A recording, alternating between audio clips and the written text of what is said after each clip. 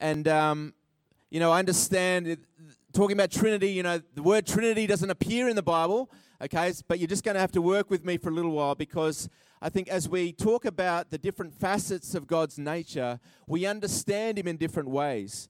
For example, Jesus, I think we get Jesus, don't we? We understand Jesus because He was a human being and He walked on this earth like you and me walked on this earth. He got His feet dusty. He got into fights. He had interactions with other people.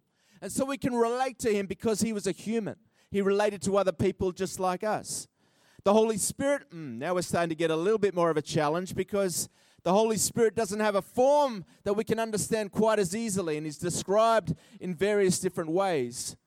But we know the Holy Spirit because Jesus said, when I leave, I'm going to leave you with the Holy Spirit.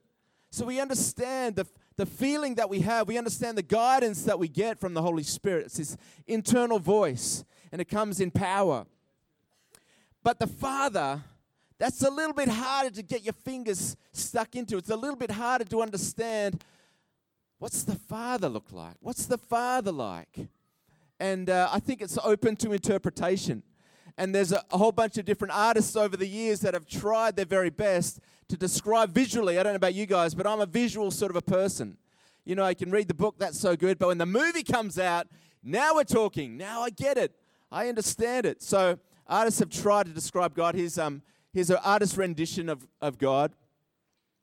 God the Father, and he's got an angel there by his side and some kind of ball. And he looks kind of stern, doesn't he? He looks very serious, and it's almost like he's saying to that little angel, how many times have I told you before, don't kick the ball inside when I'm having a talk with the big angels.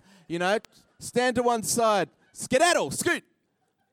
Let's have another look at someone's description. Okay, so here's another artist, and I do have their names there in Italian, and I will get it wrong if I try and say it, but here's another rendition of God the Father, and he looks so serene, doesn't he? He looks almost removed. Almost like he's got his head in the clouds. It's a free one. Okay, let's have a look at one more. We've got serious God. Really serious. This is Michelangelo. I do know this one. And it's on the ceiling of the Sistine Chapel. And he's creating the sun, as you can see. And it's obviously a really challenging task because he's really giving it his all.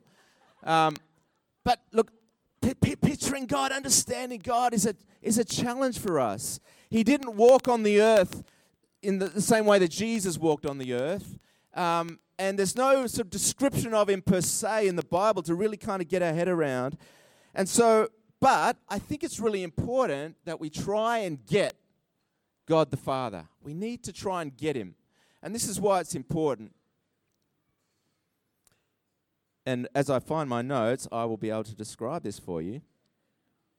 How we think about God has an impact on how we think about ourselves. If you've got the right understanding of God the Father, then you're going to have a healthy understanding of you. And conversely, if you have a misunderstanding about the nature of God your Father, you're going to think about yourself in a different way, maybe not in the right way. If I think that God is judgmental and is harsh and is trying to keep me up to a high standard, I'm going to think about myself in a harsh way. I'm going to push myself. I'm going to try really hard to be good. And I'm going to push myself down. I'm going to be condemning maybe of myself sometimes. Not only that, not only does it affect the way we think about ourselves, but it affects the way that we think about other people. It's so interesting, isn't it, that the way I think about God affects how I think about me and ultimately affects the way that I think about other people. So again, using that example, if God is harsh and distant and is far away from me, I'm going to think about other people like, well, if he's harsh and judgmental to me, then I'm going to be harsh and judgmental to you because you don't measure up to God's standards. And I think that I do. Or I don't, and I'm really condemned because you seem to be awesome.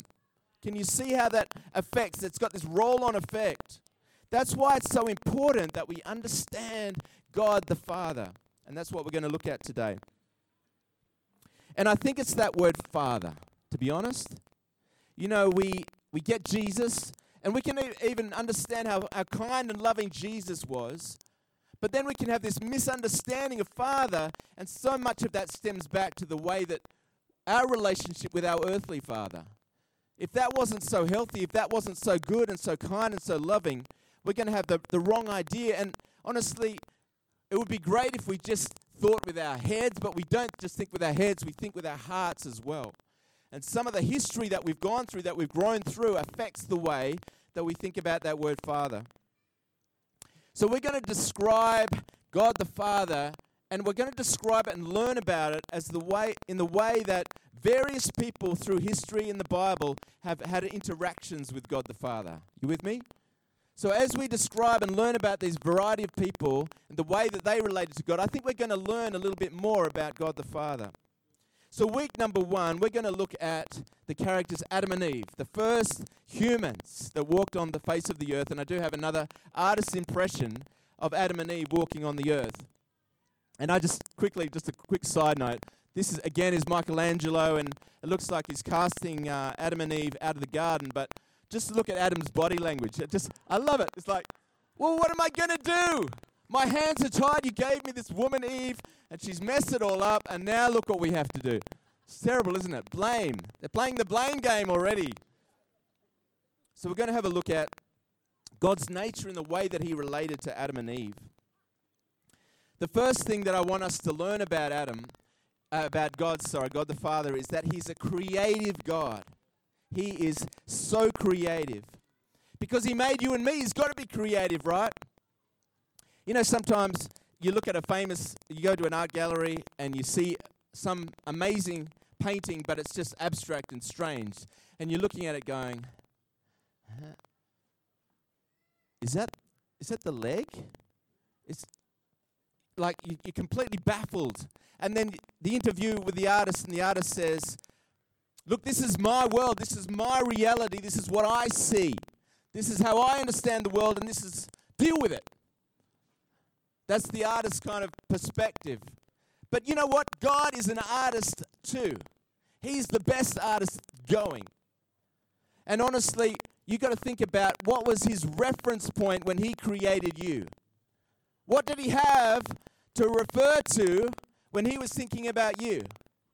All there was outer darkness, right? That's all he had. Nothing except the contents of the inside of him. The inside of God was a reflection. When he created you, you are that reflection. You are that reflection of God's very nature. Isn't that amazing? Honestly, I want you guys just to think about that for a second. When God made you, he saw that you were good, that you are wonderful in his eyes. He delighted when he created you. He saw that you were something special. God made you special. He made you unique. Those gifts that he gave to you, that uniqueness that he gave to you, that is good. That is special. That is wonderful. So often I think we cast it aside and we don't understand the fact that he made you good. Let's make this official and read the word of God. Genesis chapter 1. God spoke and he said, let us make human beings in our image.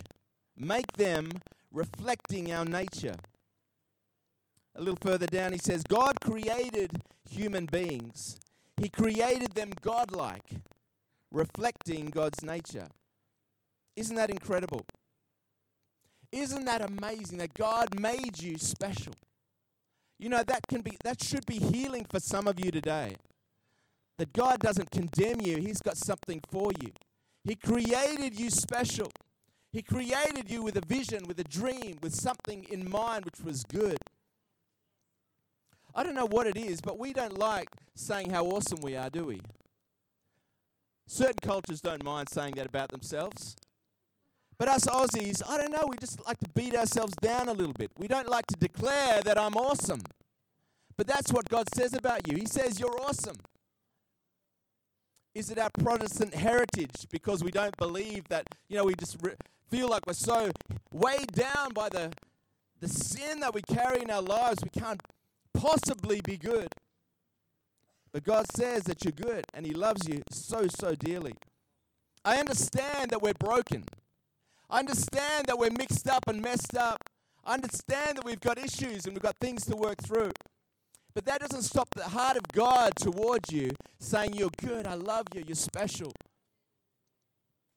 You know, it's like when you have a baby, and there's plenty of young parents in the room today. When you have a baby, they are so gorgeous and beautiful, and they start eating solids. You notice the transition that happens in those poos, and all of a sudden the stench that comes out of those little babies, those cute little chubby cheeks, and they just, it's enough to make you gag, isn't it? It's so revolting. It's like that, but that doesn't stop you from wanting to love your own baby, does it? It doesn't stop you wanting to draw that one in and to love that baby so dearly. I think that's like the heart of God for us.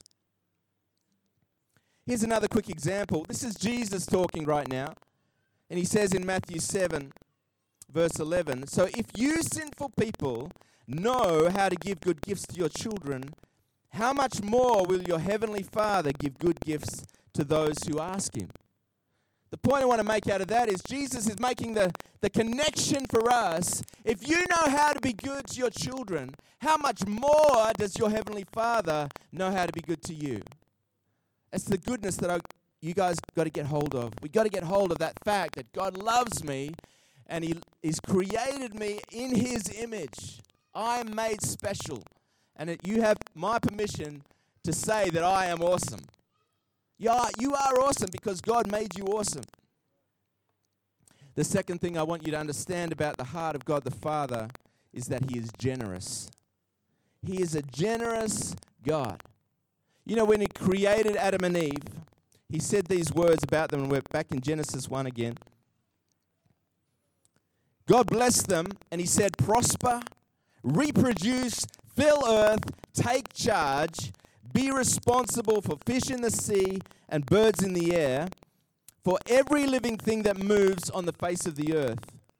That doesn't sound like a harsh God to me. That doesn't sound like a God who wants to watch over my shoulder and tell me when I'm doing it wrong and waggle His finger. That sounds to me like a God who's generous and He wants to release me to go and do great things. And honestly, today, God is saying that to you too. He's not holding you down. He doesn't want to hold you back. He wants to release you. He wants you to go and prosper and fulfill the earth. He wants you to get out there and have some fun. I'll move on. God is also a relational God. He wants relationship with us. He desires relationship. When He made Adam and Eve, it was all about relationship. You know, there's a verse in Genesis where it says that God came walking in the cool of the evening in the garden. It was like part of his daily ritual to have communion with Adam and Eve. God desires that relationship with us. He really does. Hebrews 2:10 says, God is the one who made all things, and all things are for His glory. He wanted to have many children share His glory. God is not a God that wants to be distant from us. He doesn't want to be separated from us. He wants to draw us in. He wants that relationship with you. Fourthly, God is love. God is love.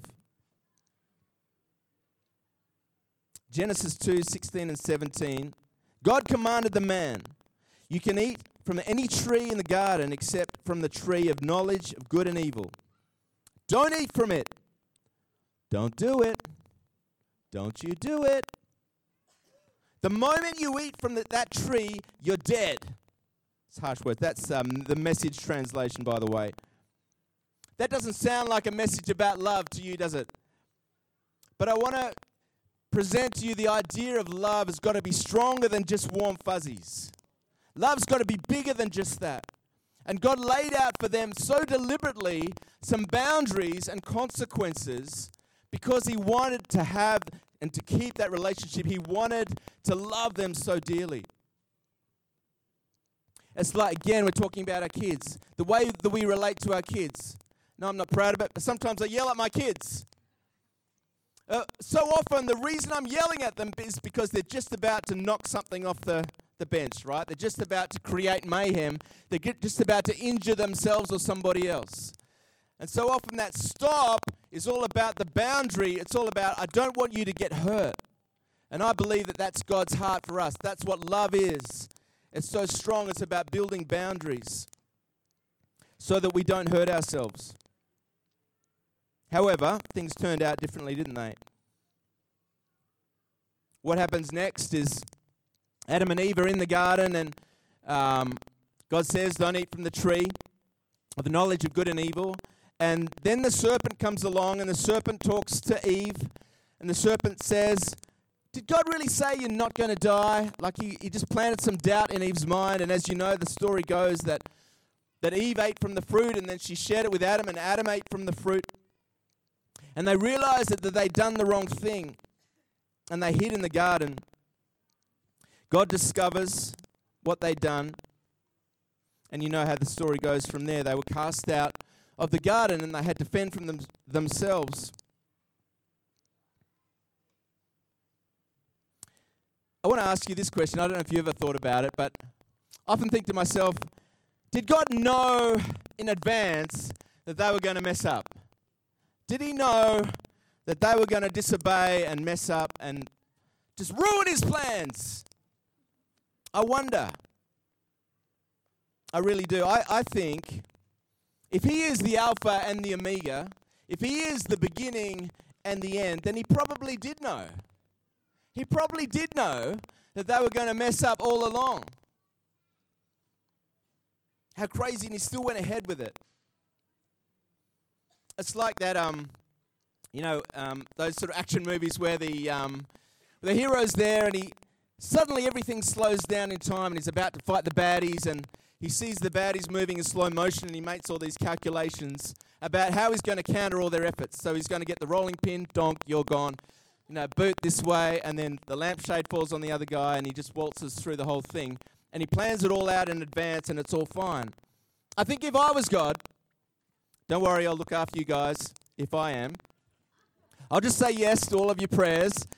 But if I was God, I'd probably figure out a way of walling everything off, of putting a giant wall around that tree of knowledge so that nobody gets hurt. It's just going to be fine. You don't have to be tempted by that tree and everyone's going to be safe. But that's not love, is it? That's not true love. That's just like control. That's making somebody do the right thing. And to God, he wanted reciprocation. He wanted to love, and he wanted to be loved in return. Can you see the difference? One's just like making you do the right thing. The other one is actually giving you the choice to do the right thing. It's giving you the choice to love in return. And that's what God wanted and wants from all of us. That God is love. 1 John 4:7 and 8. Dear friends, let us love one another, for love comes from God. Everyone who loves has been born of God and knows God. Whoever does not love does not know God, because God is love. God is love. You just allow those words to sink deep into your soul today. God, the very core of God is love. It's not control, it's not manipulation, it's not harsh, it's not judgmental, it's love. If the very core of God, if he's made of love, then nothing can come out of him except for love. God is love, and his heart for you is only love. Only love, nothing else. This is my final point today, and I can invite the musicians to come forward as well. The God is holy. He's a holy God. There were consequences for Adam and Eve's disobedience in the garden. He didn't just say, oh, guys, honestly. Okay, tell you what, we'll just start over. No one saw that happen. We'll just start again and pretend it didn't happen. He didn't say that. He was like, I can imagine God, like his shoulders sagging, like, oh, I knew that was going to happen. I knew it. And yet he still went ahead. But he had a plan. He wasn't removing himself. God's holiness is not removing himself so far away from us because we're disgusting and we're unclean and we're unholy. He actually, from the very beginning, I believe, had a plan. Ephesians 1 verse 5, God's unchanging plan has always been to adopt us into his own family by bringing us to himself through Jesus Christ. Wanting to bring us close. He wants to bring you close today. He wants to bring you close. Yes, he is a holy God. And he's worked it out. He was prepared to not compromise his holiness. He didn't want to compromise what holiness meant, what purity meant, what goodness meant. So he formulated a plan of rescue. He formulated a way to not only remain holy, but instead of coming down and being unholy, he decided that he would send his son instead. He formulated a way to pay for our sin, to pay the way so that we could be reunited once again. Isn't that incredible? Okay, so we, on the face of it, we should be responsible for our sin, shouldn't we? If we did the deed, we should pay for it. We should sort it out. But he said, no, I'll tell you what I'll do. I will make a way, and I will sacrifice my only son, who is pure and without sin, so that you can come into relationship with me. I don't know about you, but that tells me that my Father in heaven is a God of love. There can be no other reason, no other explanation, but our Father in heaven is a God of love. That he loved you so dearly that he was willing to sacrifice his one and only son.